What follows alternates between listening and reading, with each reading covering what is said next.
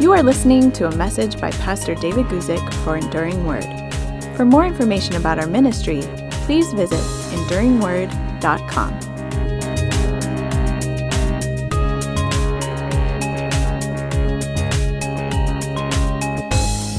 Well, good afternoon, everybody. My name is David Guzik. I'm very pleased that you could join me today. This is our YouTube Live broadcast where on a Thursday afternoon, as I often say, at least it's afternoon for me, I'm very happy that we have viewers from all over the world, so I don't know what time it is in your particular time zone. But at Thursday at 12 o'clock noon, we come together and I answer your Bible questions the best I can. Not necessarily only about the Bible. Your questions could really be about anything, but I do the best I can to answer them. And we talk about the Bible, we talk about the Christian life, we talk about really whatever you want to talk about. And you submit your questions on the live chat of our YouTube stream, and they get forwarded to me by our moderator, Devin. And Devin is looking for the questions that might, first of all, have to do with the lead question, which I'm going to discuss in just a moment, or questions that might be of the broadest appeal to our audience. And I understand we can't get to every question every week. I feel a little bit bad about that, but it's just the limitations of what we do. However, we do look over the questions from the previous week that we weren't able to get to, and sometimes we answer those. And that's what we're going to do today with a question from Stargazer 147. And before I talk about Stargazer's question, let me just say welcome to our TWR 360 audience.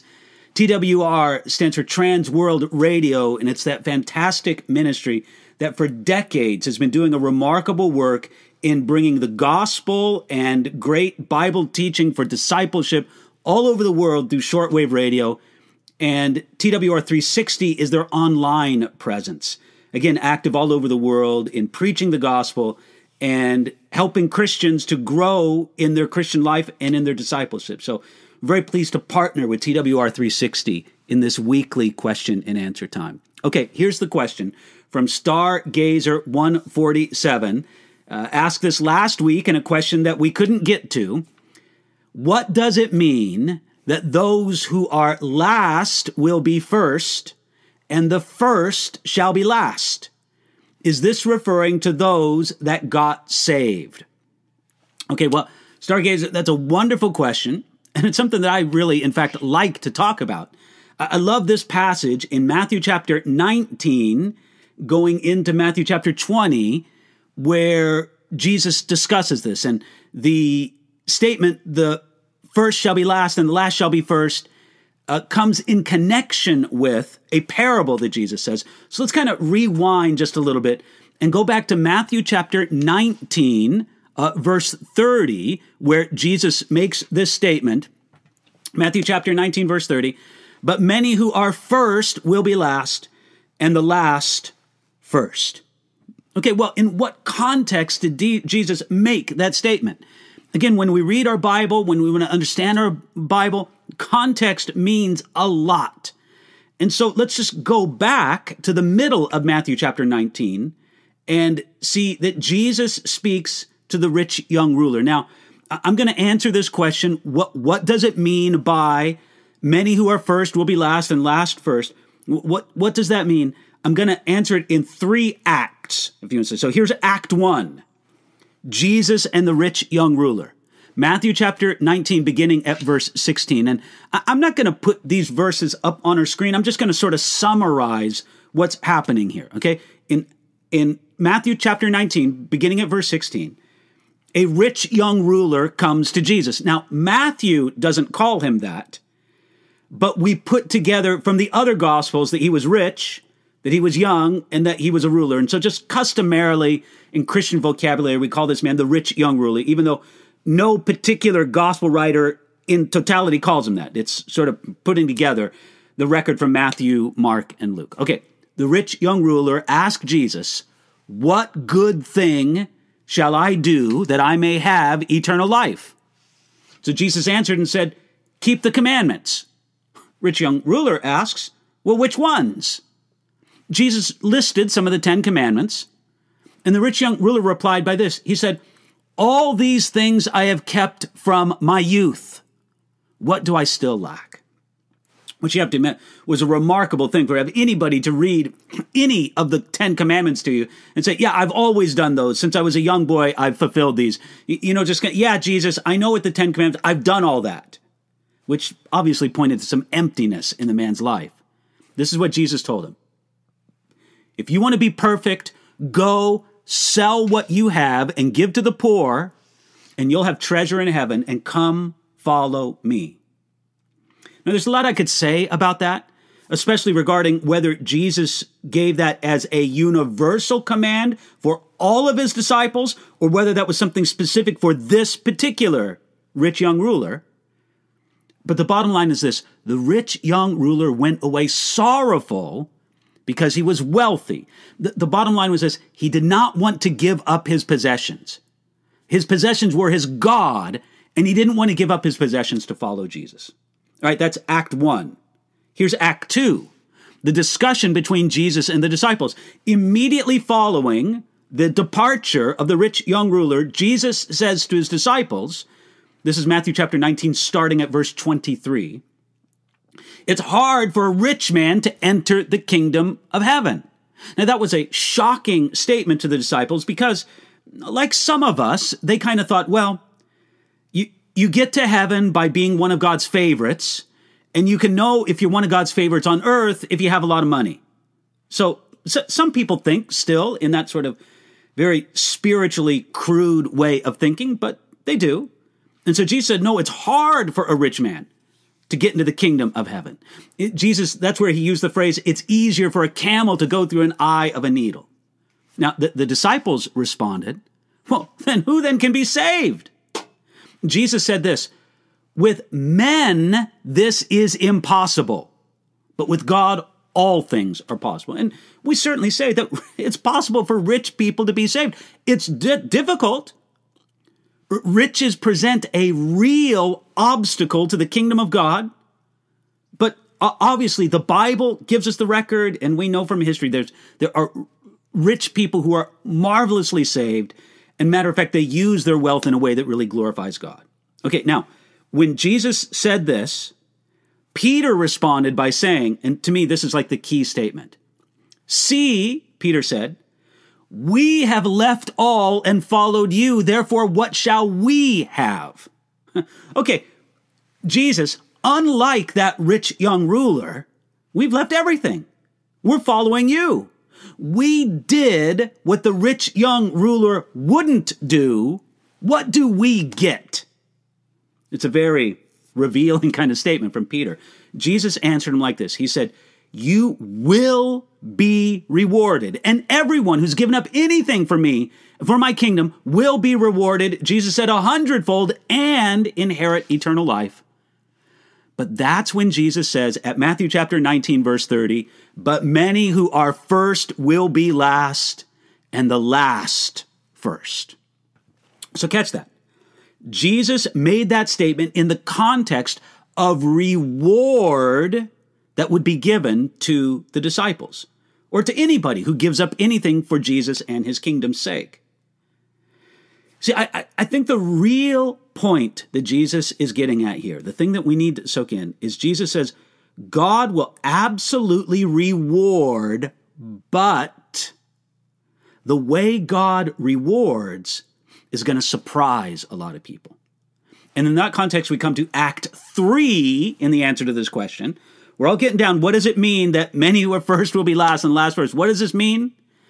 Jesus gave a parable to illustrate this, and it's the parable of the workers in the vineyard. This is Act 3. Act 1 was the rich young ruler. Act 2 was Jesus' discussion with the disciples. Now here's Act 3, the parable of the workers in the vineyard. And again, I'm not going to read this. I'm just going to summarize this for you. In this parable, a landowner, he owned a vineyard, needed workers to bring in the grape harvest. Something very familiar to the listeners of Jesus. Okay, so what did he do? He went to the labor line, the place where you pick up workers for the day. He went to the labor line early in the morning, let's say 6 a.m., to hire workers. And he agreed to pay those workers a fair wage, a denarius a day. A denarius was the common wage for a working man. It was just, okay, a day's work, a day's wage. 3 hours later, he needed more workers. So he went back to the labor line. And he promised the guys at 9 a.m., again, 3 hours later from the first guys he hired, whatever's right, I'll pay you. Then, again, this is in the parable. This sort of a unproductive way to organize your work, but it's a parable. It's a story. Jesus says then another 3 hours later at 12 noon, he did the same. Another 3 hours later at 3 p.m., he did the same. And then another 2 hours later at 5 p.m., he did the same one more time.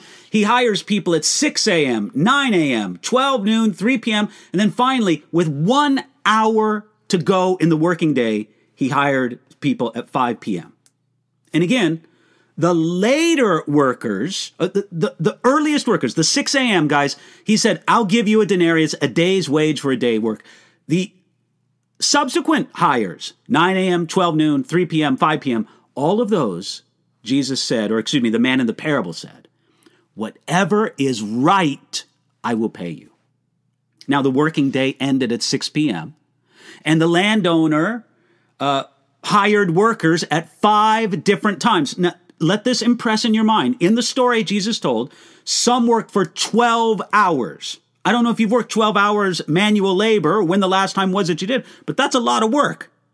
Some worked 12 hours, some worked 9 hours, some worked 6 hours, some worked 3 hours, and the last ones worked only 1 hour, and then it was time to get paid.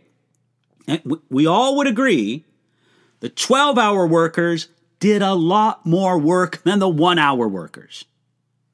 When it came time to pay them, the landowner paid the last ones first. See this illustration here? The first will be last, the last will be first. The landowner pays the last ones hired first. And the workers who only went 1 hour, they got paid for a full day of work.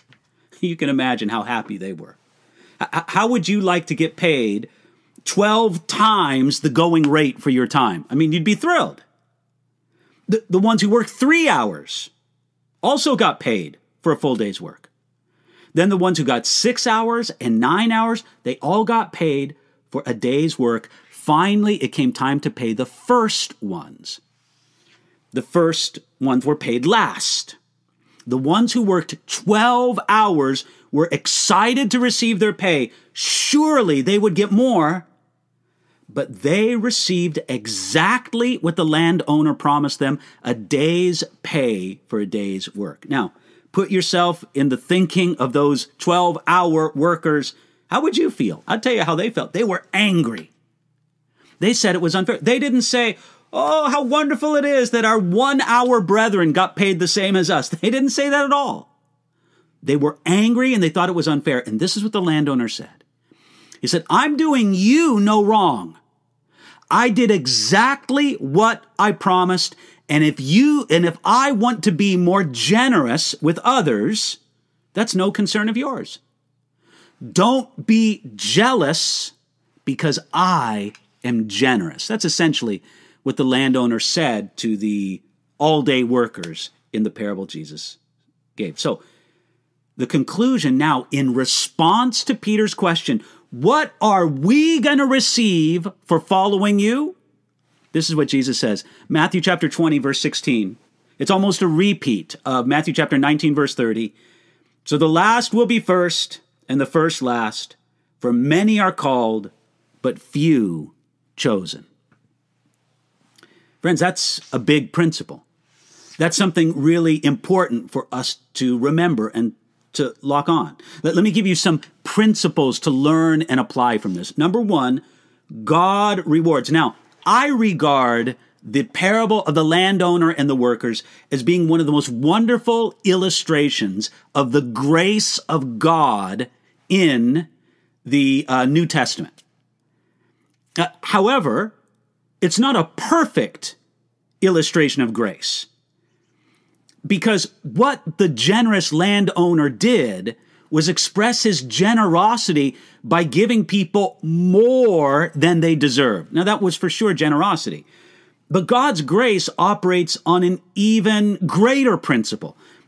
Under grace, God gives not more than we deserve, but completely apart from the principle of whatever we might earn or deserve.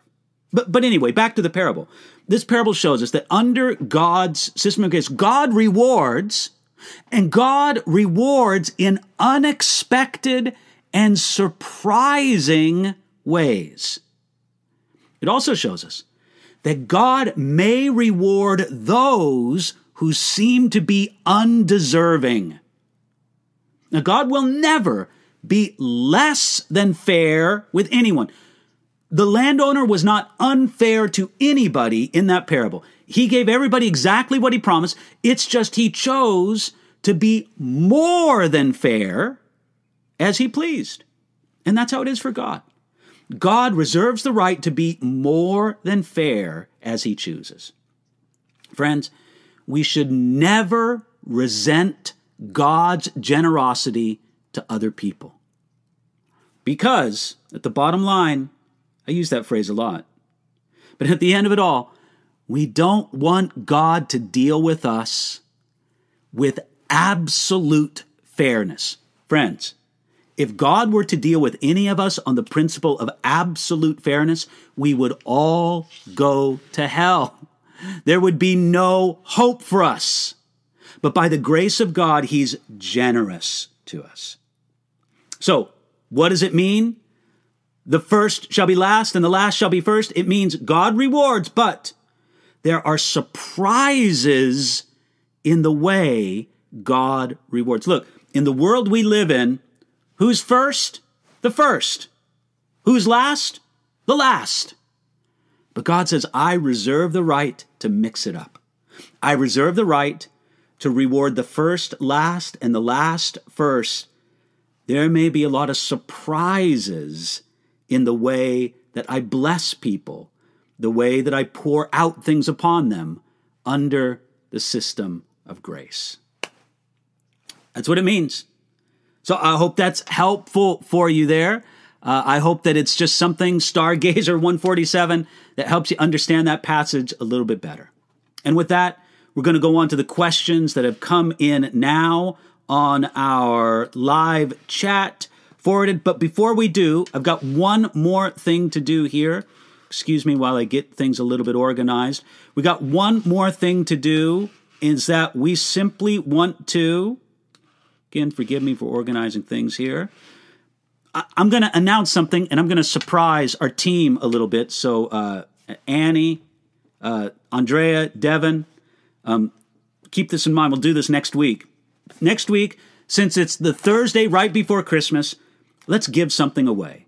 Let's give away one of these Playmobil little Martin Luthers. Now, here's the one I have out of the box, and it's just a cute little Martin Luther. And I think Martin Luther was a great man of God that God used in a profound way. And I like these little things, just little mementos, little things to think about. So next Thursday, we're going to have a giveaway. By the way, that's the Thursday right before Christmas. I'm thinking of the date today. I guess it'll be the 22nd, Thursday, December 22nd, 2022, because if you're watching this later on video, maybe it's already passed. But on the broadcast that we do live on Thursday, the 22nd, if that is the right date, the Thursday before Christmas, we're going to give away one of this. We're going to give away this one that I hold in my hand right now. It'll be a random drawing, and we'll just mail it off to you once we figure out whoever qualifies for it. So you'll have to tune in next Thursday to the live broadcast to get this, and maybe you'll be the winner of it. Okay, on to our questions here. Junebug presents this question, says, I've heard your thoughts on many different Bible translations, but I don't think I've ever heard your thoughts on the Amplified Bible. Could you share your thoughts on this translation? I think I'm looking over here to the Amplified Bible I have up there on the top shelf over there. Okay, Junebug, when I was a baby Christian in the mid-1970s, for whatever reason, a lot of people in my circle really dug the Amplified Bible. They were like, man, this is it. This really explains this really gets into it. It'll take the nuances of the original language and sort of try to express them with more words.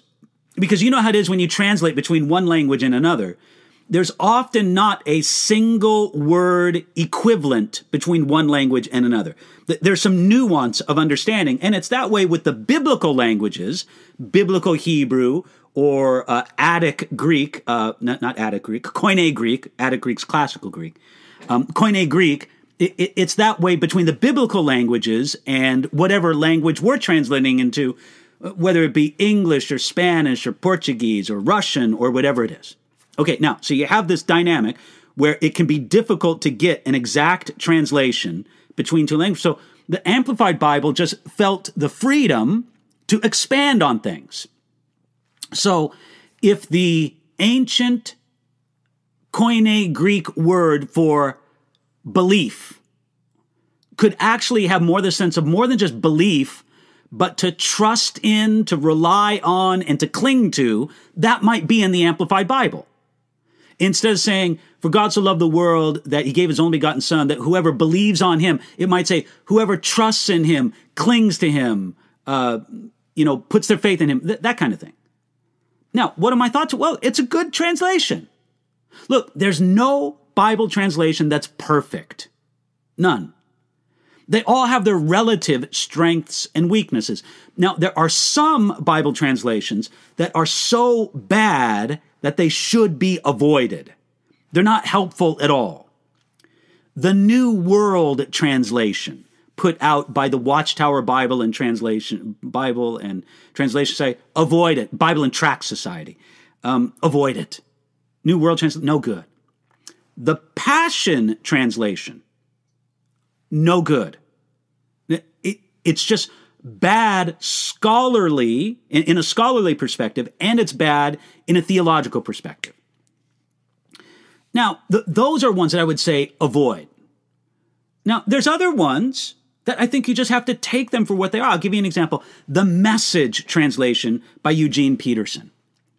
Look, if you want to read the Message translation as your Bible reading, okay, fine, but just understand, say it to yourself every time you open it up, this is probably more commentary than translation. As long as you understand that. Because in the Message translation, in an attempt to sort of make the Bible read in kind of very dynamic, street-level English, Eugene Peterson takes a lot of liberties. And I'll leave it to you to decide where those liberties are justified and where they're not. Some places they are, some places they're not. So there's a category of avoid, there's a category of caution, and then there's a category of what? These are good. And I would put the Amplified Bible in the good category. Maybe not great, but certainly good. So sure, read it, use it. I recommend to people, especially if they feel like they're kind of in a slump, in a funk when it comes to their Bible reading, try reading the Bible in a different translation. Look for a good translation, of course. And I wouldn't hesitate for a moment to tell somebody, hey, if you feel like your Bible reading has become kind of dull and routine, why don't you break out that Amplified translation, Amplified version? Maybe it'll be helpful for you. Okay, Junebug, I hope that was helpful for you. Let me go on to the next question here from Bob.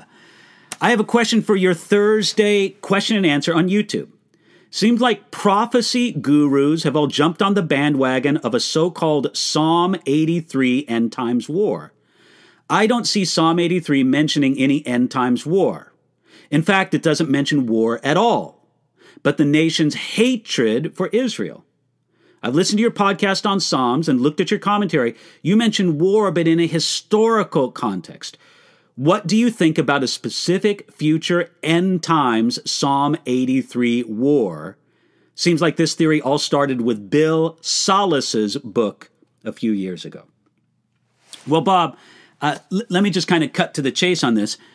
If you've read my commentary on Psalm 83, if you've listened to the teaching I've done through Psalm 83, by the way, I have verse-by-verse teaching through the entire entire book of Psalms, all 150 of them, available on the YouTube channel. And I recommend that to people. Look, for me, it was a profound experience to teach through the Psalms verse by verse from beginning to end. And I think it's something that could benefit some of our hearers, some of our viewers as well. So I recommend to you that Psalm series, either from the podcast or from our YouTube channel. So if I don't mention anything about the end times war in my commentary or in my teaching on it that you can get off the podcast or the YouTube channel, then I'm really not seeing it there. Now, the Bible does say, at least in my understanding, and when I say my understanding of biblical prophecy, I don't mean it's mine uniquely, mine alone, as if I'm the only one who believes these things, but I do just want to acknowledge that there is a variety of perspective when it comes to the things regarding the last days, end times things, eschatology. And Christians who are serious about the Bible can disagree on some of these things. But from my understanding, there will very clearly be a war against Israel and the Jewish people in the very last days. That there will be a ruler, a leader of the world in the very last days. And part of what he will do is persecute, prosecute, try to wipe out the Jewish people, because he knows they have an ongoing and critical role in God's unfolding plan. Now, I believe God will defend Israel. I think that's what the Bible says. Not only from the book of Revelation, but from several Old Testament passages as well. So if somebody wants to read that protection of Israel as prophesied in the book of Revelation and several Old Testament passages back into Psalm 83, well, okay, fine.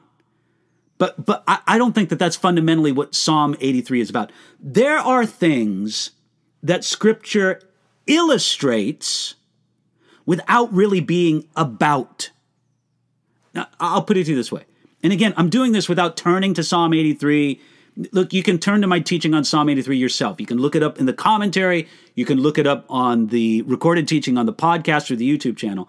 But just to say this, Psalm 83 isn't about an end times war, but it is, perhaps it could be applied to an end times war.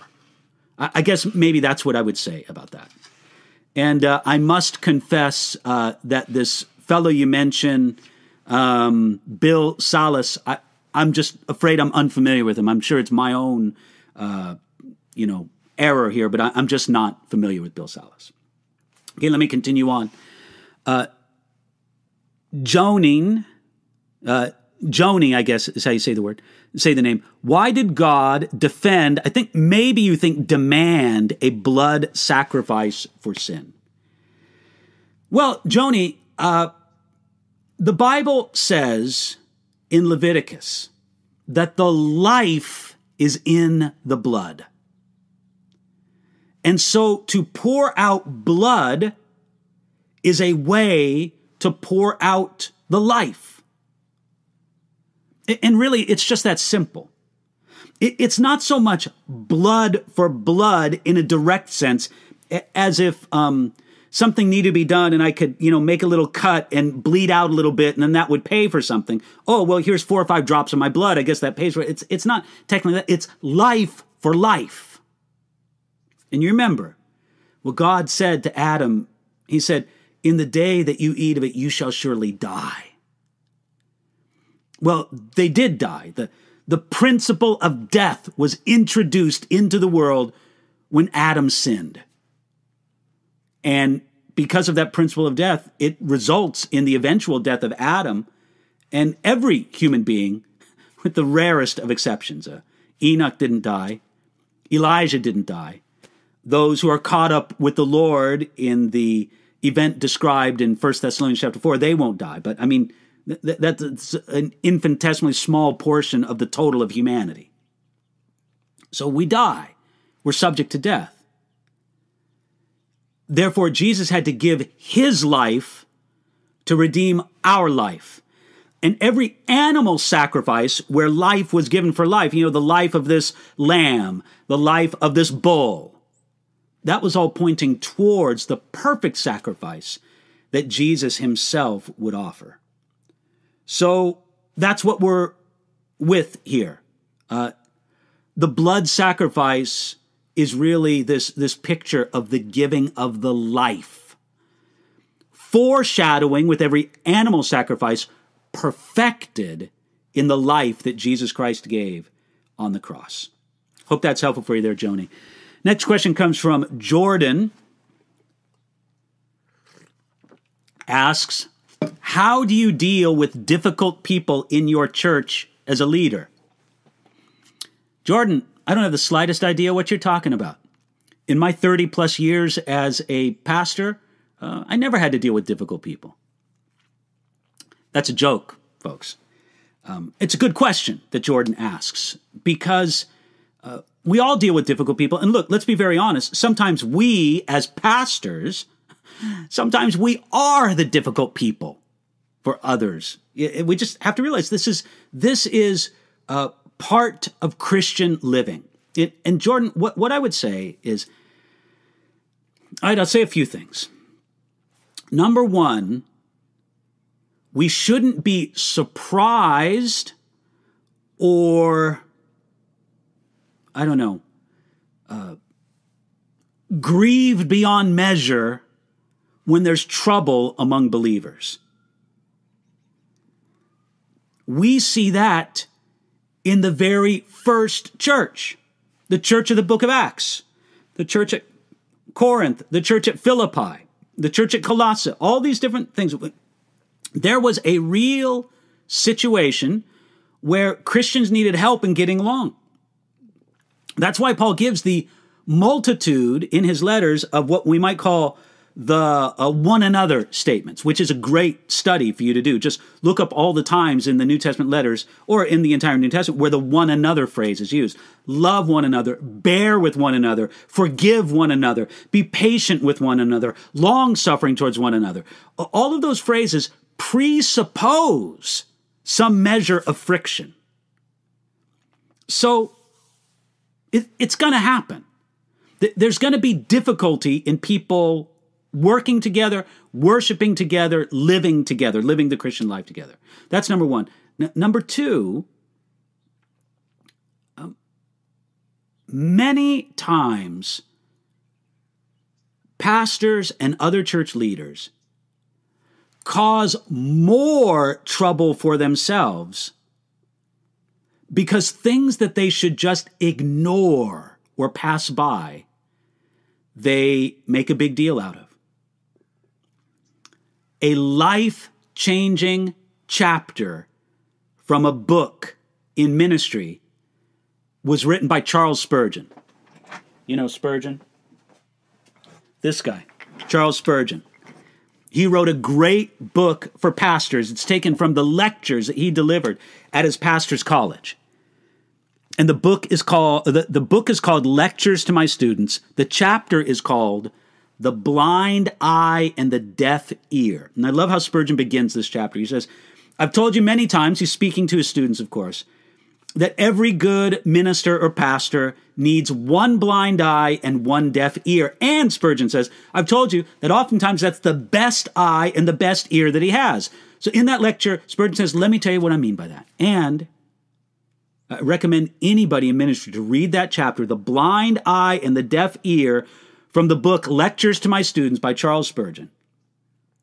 In that chapter, he says, look, there's just a lot of things that we should ignore. Now, please, not everything. The pastor and the elders of a church have a solemn responsibility to lead, feed, and protect the flock of God. And protecting the flock of God sometimes means confronting troublemakers. We see this throughout the New Testament, throughout the letters of Paul, throughout Peter's letters, throughout James' letter. I'm just doing a little inventory. Throughout John's letters. In all the letters of the New Testament, there's some type of confrontation of a false teaching, of a false doctrine, of a false practice. So I hope nobody takes what I'm saying in a wrong way. A pastor or a leader in a church should not be allergic to confrontation, letting all sorts of bad things go by because they don't want to confront. But it is possible, and I've seen this many times, experienced it myself, where by being too sensitive, too touchy, especially in a personal sense, pastors can cause trouble for themselves. So Jordan, it's been said, I'm certainly not the first one to say this, many people have said this, that a good pastor, needs the heart of someone very close and near to God, a very sensitive heart, but a very thick skin. And that's part of what we need in the ministry. Jordan, that's a big question. I've only given you a very small slice of an answer, but I hope that what I've been able to give you is helpful for you. Next question comes from Adonis, who asks, Exodus chapter 40, verse 5 says that the golden altar to burn incense was before the ark, while Hebrews chapter 9, verses 3 to 4 says that a golden incense pan was on the Holy of Holies. How do you reconcile these verses? Well, let me take a look at this. I'm especially interested, Adonis, in the passage that you say, Hebrews chapter 9. So let me go take a look at that. Hebrews chapter 9. Verses 3 and 4. Verse 3, and behind the second veil, the part of the tabernacle which is called the Holy of Holies, which had the golden censer and the ark of the covenant overlaid on all sides of gold, in which were the golden pot that had the manna. Here's the best explanation that I could give to you here, Adonis. What this is really speaking of is that the altar of incense was right up to the veil. I don't know anybody that has indicated a conception, a structure where the altar of incense was behind the veil, but being immediately adjacent to the veil, and the pan that would be used to carry in coals from the live altar. The priest, the high priest, went into the Holy of Holies once a year on the Day of Atonement with that censer, filling the Holy of Holies with that aromatic smoke from the incense. So the altar of incense was on the outside of the Holy of Holies, but the high priest carried inside the Holy of Holies the censer when he entered in to the Ark of the Covenant, when he entered into the Holy of Holies in which held the Ark of the Covenant. So that's the best answer I can give to you there, Adonis. I hope that's helpful for you. Let me head on to our next question from Andrea. Is there any significance that Isaac asked for wild game and Rebekah sent Jacob goats from the flock? Look, there are people who seem to be able to find intricate, what's the word I'm searching for? Analogies, intricate applications, allusions. They can find all these metaphors in Scripture for anything. I don't really see anything significant there except to say that she knew that she could get a goat from the flock right away. In other words, she knew that it would take some time for Esau to go out and hunt the wild game, because that's what his father Isaac wanted him to do. And she knew that we could get in there faster. When I say we, I mean Rebekah and Jacob could get in there faster by just immediately selecting a goat from the flock. They had those penned up right there. Just go get a goat. Let's prepare it quickly and take it in. And she thought that she could season it and prepare it in a way that would make him think that it was the wild game. Besides, he was an old man. His faculty of taste and perception wasn't the same as it was when he was younger, all the rest of it. That I don't see any great spiritual significance in it by analogy or by, typology or anything like that.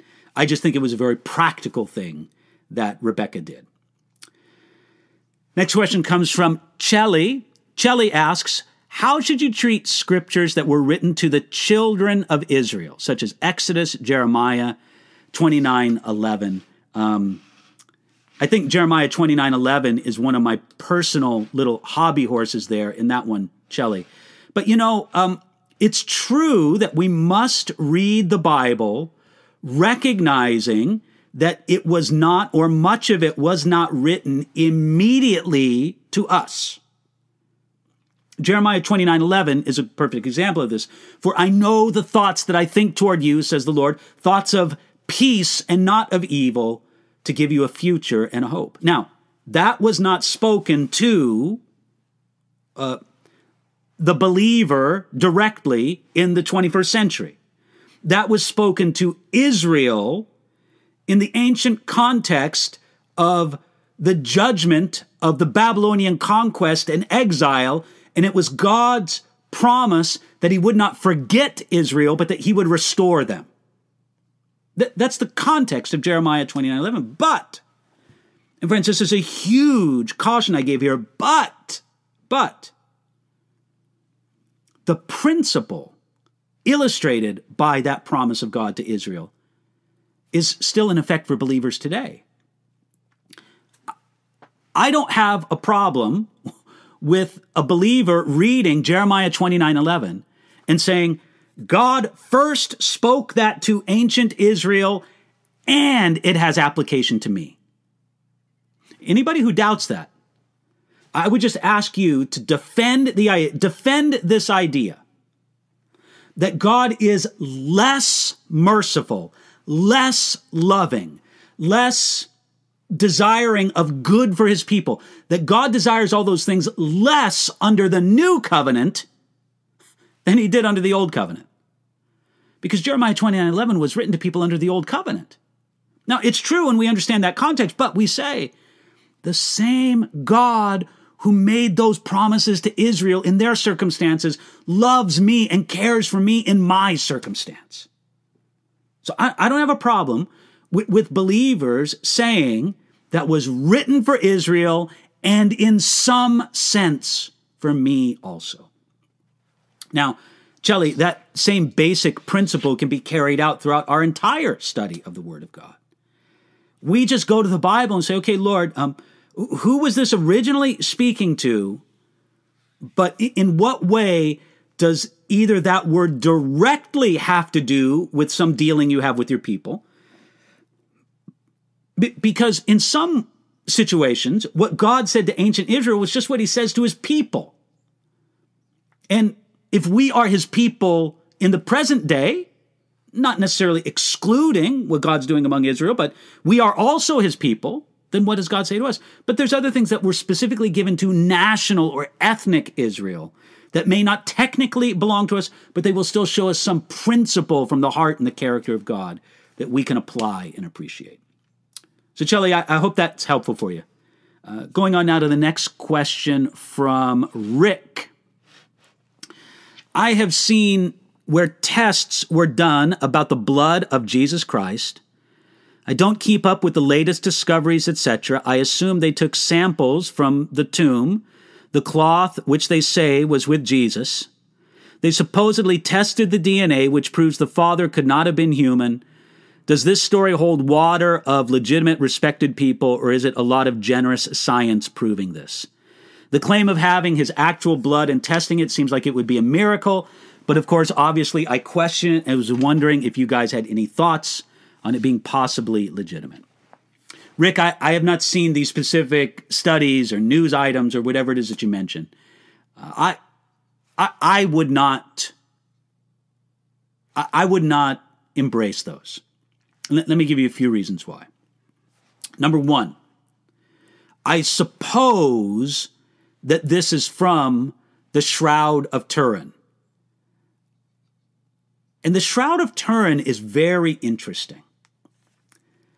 I do not completely dismiss the possibility that the Shroud of Turin was the burial cloth of Jesus. I believe there's some problems with it, but there is enough about the Shroud of Turin that is genuinely unique from a scientific perspective that at least makes someone give some caution. But you would have to be certain the Shroud of Turin is the burial cloth of Jesus. Number two, you would have to say that it would be possible to get a blood sample that could be genetically tested from the Shroud of Turin. I think that that's probably doubtful. Number three, you would have to say that such a blood sample could actually tell you anything.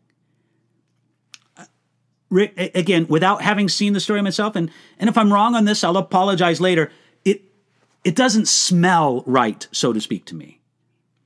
It smells like something that's made up or maybe exaggerated from something else. So I could give all those reasons, but let me give you another one. It's completely unnecessary. I don't need a DNA sample from the blood on the Shroud of Turin to tell me that Jesus was born of a virgin. The Bible tells me that Jesus was born of a virgin. That's enough. I don't need it. It's unnecessary. And let me tell you, if people won't believe it when the Bible says it, I don't think people will believe it if a scientist says it with a DNA sample. So Rick, just to be very straightforward, this kind of thing seems fanciful to me, but I do have that reservation, having not read or seen the research myself. I really don't know, but that's just kind of how it feels to me. Next question comes from Sally. Can you please explain Saul's tormenting spirit from the Lord? Don't tormenting spirits come from the enemy? Well, I would express it this way, Sally. Yes and no. The spirit that tormented Saul was not directly from the Lord. It was an evil spirit. We could even say a demonic spirit. That's the spirit that tormented Saul. But it was from the Lord in this sense, that God took off the restraint and allowed that tormenting spirit to do what it wanted to do and come upon Saul. Friends, I think we have no idea how much God protects us from Satan and the demonic spirits that are associated with him, how much every day that God protects us from things having to do with Satan. We should be very grateful for that. And when a person is under judgment, like Saul, King Saul, we're talking about King Saul in the book of 1 Samuel.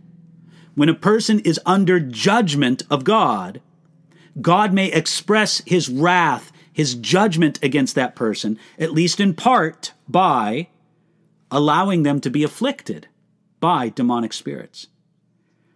That is part of the judgment of God. Again, not that God is directly doing it, but he is definitely allowing it. God's behind it. It's just not that he's the first actor. Well, or he's not the direct actor. So it's both a yes and a no statement. And I hope that makes some sense to you there, Sally. Next question comes from Susan. Would you consider cessationists to be false teachers? How important is the issue of the gifts of the Spirit to the gospel message? Susan, I'll give you I'll give you the terminology I would use.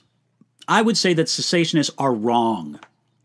I think that the term false teacher carries with it a connotation that I would not apply to cessationists, but they are wrong, and their being wrong isn't good for the body of Christ.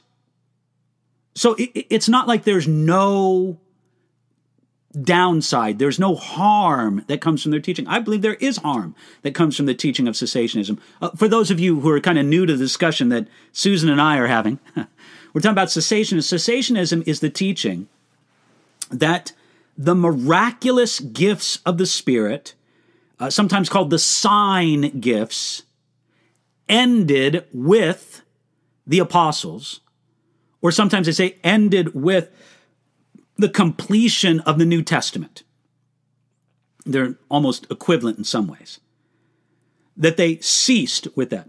And since that time, there are no legitimate, authentic gifts of the Spirit in the sense of miraculous gifts of the Spirit. What cessationists call sign gifts. Now, I want you to understand that when you read about the gifts of the Spirit in the New Testament, Paul never gives different categories. He doesn't say, well, here's column A, the revelatory gifts, here's column B, the sign gifts, and here's column C, the practical gifts. He never does that.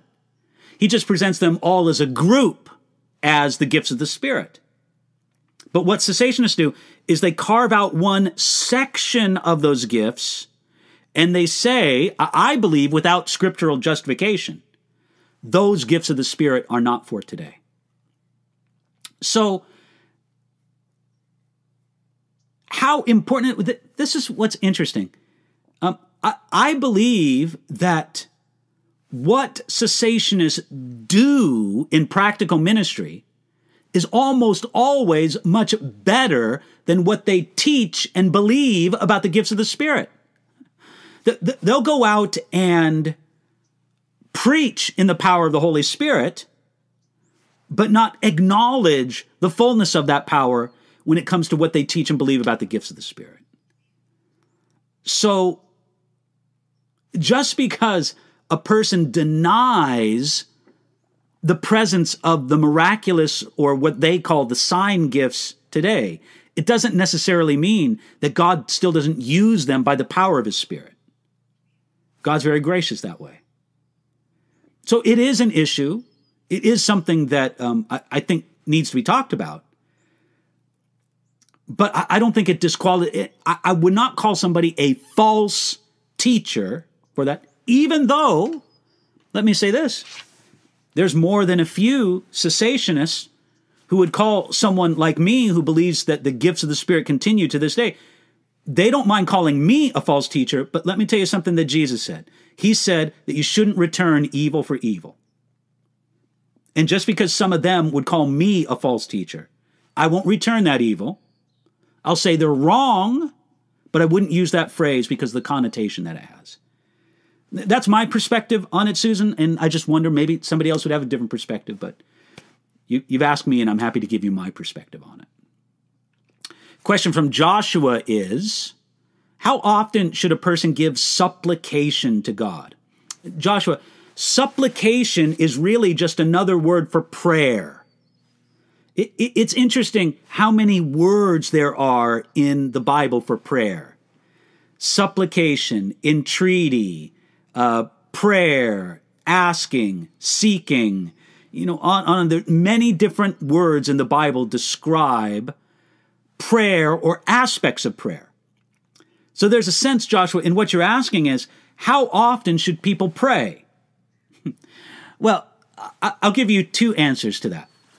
People should pray regularly. Prayer should just be a normal part of your walk with God. So daily, multiple times daily, take time to pray.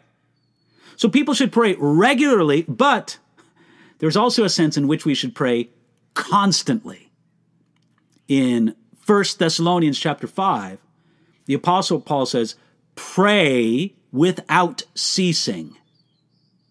In other words, there is such a thing as an attitude of prayer, a mentality of prayer that basically says, I'm going to try to live all day long in a conscious sense of communion with God.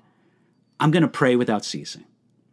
So that's my two answers. How often should a person pray? They should pray regularly and constantly, and just understanding that from the different senses that the Bible gives for that.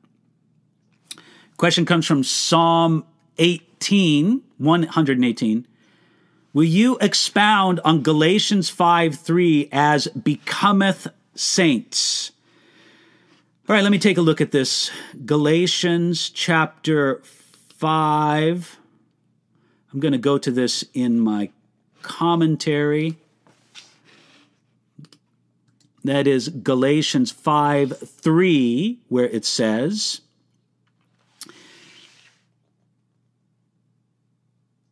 I think we might have the wrong verse here. Galatians 5:3, as becometh saints. And I testify to you. I'm not seeing it there in that particular verse. Maybe, is it 6:3 perhaps? Nope. 5:13. I'm very sorry here that it's that, but the Galatians 5:13, 6:13. I'm very sorry there for your question there. Psalm 118. Galatians 5:3 just doesn't speak about that. Let me just take a look at it now in another translation, just to make double sure here. I'm going to look it up here in just the King James Version and go to Galatians 5:3. For I testify again to every man that is circumcised that he's a debtor to the whole law. That's Galatians 5:3 in the King James Bible. Sorry, I just couldn't get to that question because the reference wasn't there. Thomas asks, can you comment on Martin Luther's book on the Jews and their lies, where he denounces the Jews and encourages persecution? Thomas, what Martin Luther wrote in that work is indefensible. It's reflective of the very entrenched and violent anti-Semitism, Jew hatred of his day. If you go to Wittenberg, the city where Martin Luther lived and did his ministry and preached, if you go to the building where his church was, the city church of Wittenberg, where Martin Luther preached, that was the church where he was a pastor and he preached at. On the outside, on the corner, there is a little sculpture built into the wall, like a relief is what you would call it. And on it is a pig, a great big pig, and some Jewish people beside it. It was put there on the church as an insult to the Jewish people and sort of a warning, I think, if I'm remembering correctly, that people were entering into a Jewish neighborhood. I might be incorrect on that, but certainly it was done to insult the Jewish people. Since then, people have thought, especially after the Second World War, maybe we should take that off. Maybe that's so offensive, we should take it off. But they decided, no, we're going to leave it remaining. And they put a little memorial down on the ground, kind of underneath where that area is, sort of decrying the way that the German people, way back in Martin Luther's time and up in through the 20th century, for the way that they treated the Jewish people. It's a very moving little place right outside the Stadtkirche there in Wittenberg. Luther's anti-Semitism is inexcusable, but it is complicated. In the beginning of his ministry, Martin Luther criticized the Roman Catholic Church for the way that they treated the Jews. He said things like this, and I'm paraphrasing, "If it's a mark of a good Christian to hate the Jews, then what wonderful Christians we all are." And he reached out to the Jewish community where he was for evangelistic purposes, to try to bring them Jesus. They were not receptive. Some people think that it was out of hurt feelings from having the Jewish community reject the gospel. When Luther kind of had the attitude, hey, the Roman Catholic Church has done it right. I'm going to come to the Jewish community in love. I'm going to bring to them the love of Jesus. And he got rebuffed, which, by the way, you would not fault the Jewish community in Europe at that time for being suspicious of any Christian overture to them. Some people think because these writings that you mentioned on the Jews and their lies came out later in Luther's life, there's at least some evidence. I'm not trying to say that this is conclusive at all, but that he suffered from some dementia in his later years. And those tendencies in him that he had to speak so fiery, so violently in his words, those things were even more exaggerated as he was losing some grip on his faculties in his later years. So I think we do with Martin Luther what we do with a lot of people from the past. There was only one perfect man, Jesus Christ. And we acknowledge this terrible area in Martin Luther's theology. And we, at the same time, thank the Lord for how marvelously he used that man in that time and in that place. And we avoid something that I find especially distasteful. The sense that so many modern people have that we're so much better than the people of the past. I just think it's not true. And I think it's proud. And I think it's arrogant. The people in the past had their errors and blind spots, and to be sure, we do also. So as Jesus said, we should judge others with the measure that we would like to be judged by. Those are things I keep in mind. Having an interest in Luther, having visited Wittenberg several times, that's simply what I'd say about that, Thomas.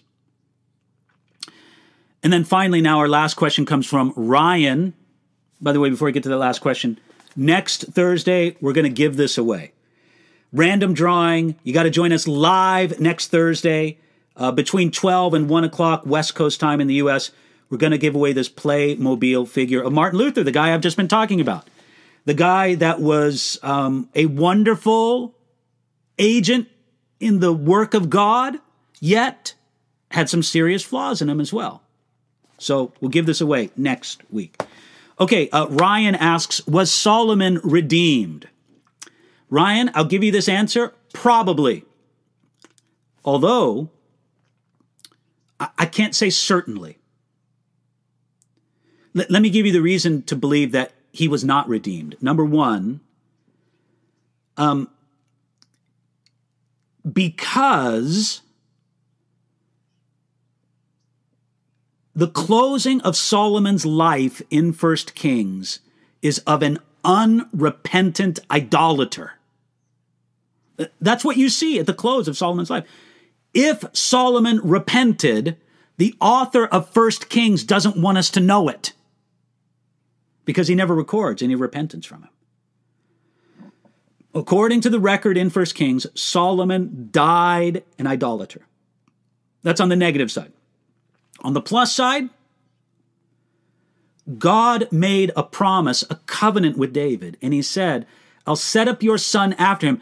And this promise included both Solomon, but then the ultimate son of David, which is the Messiah, Jesus Christ. I think both of them are in view.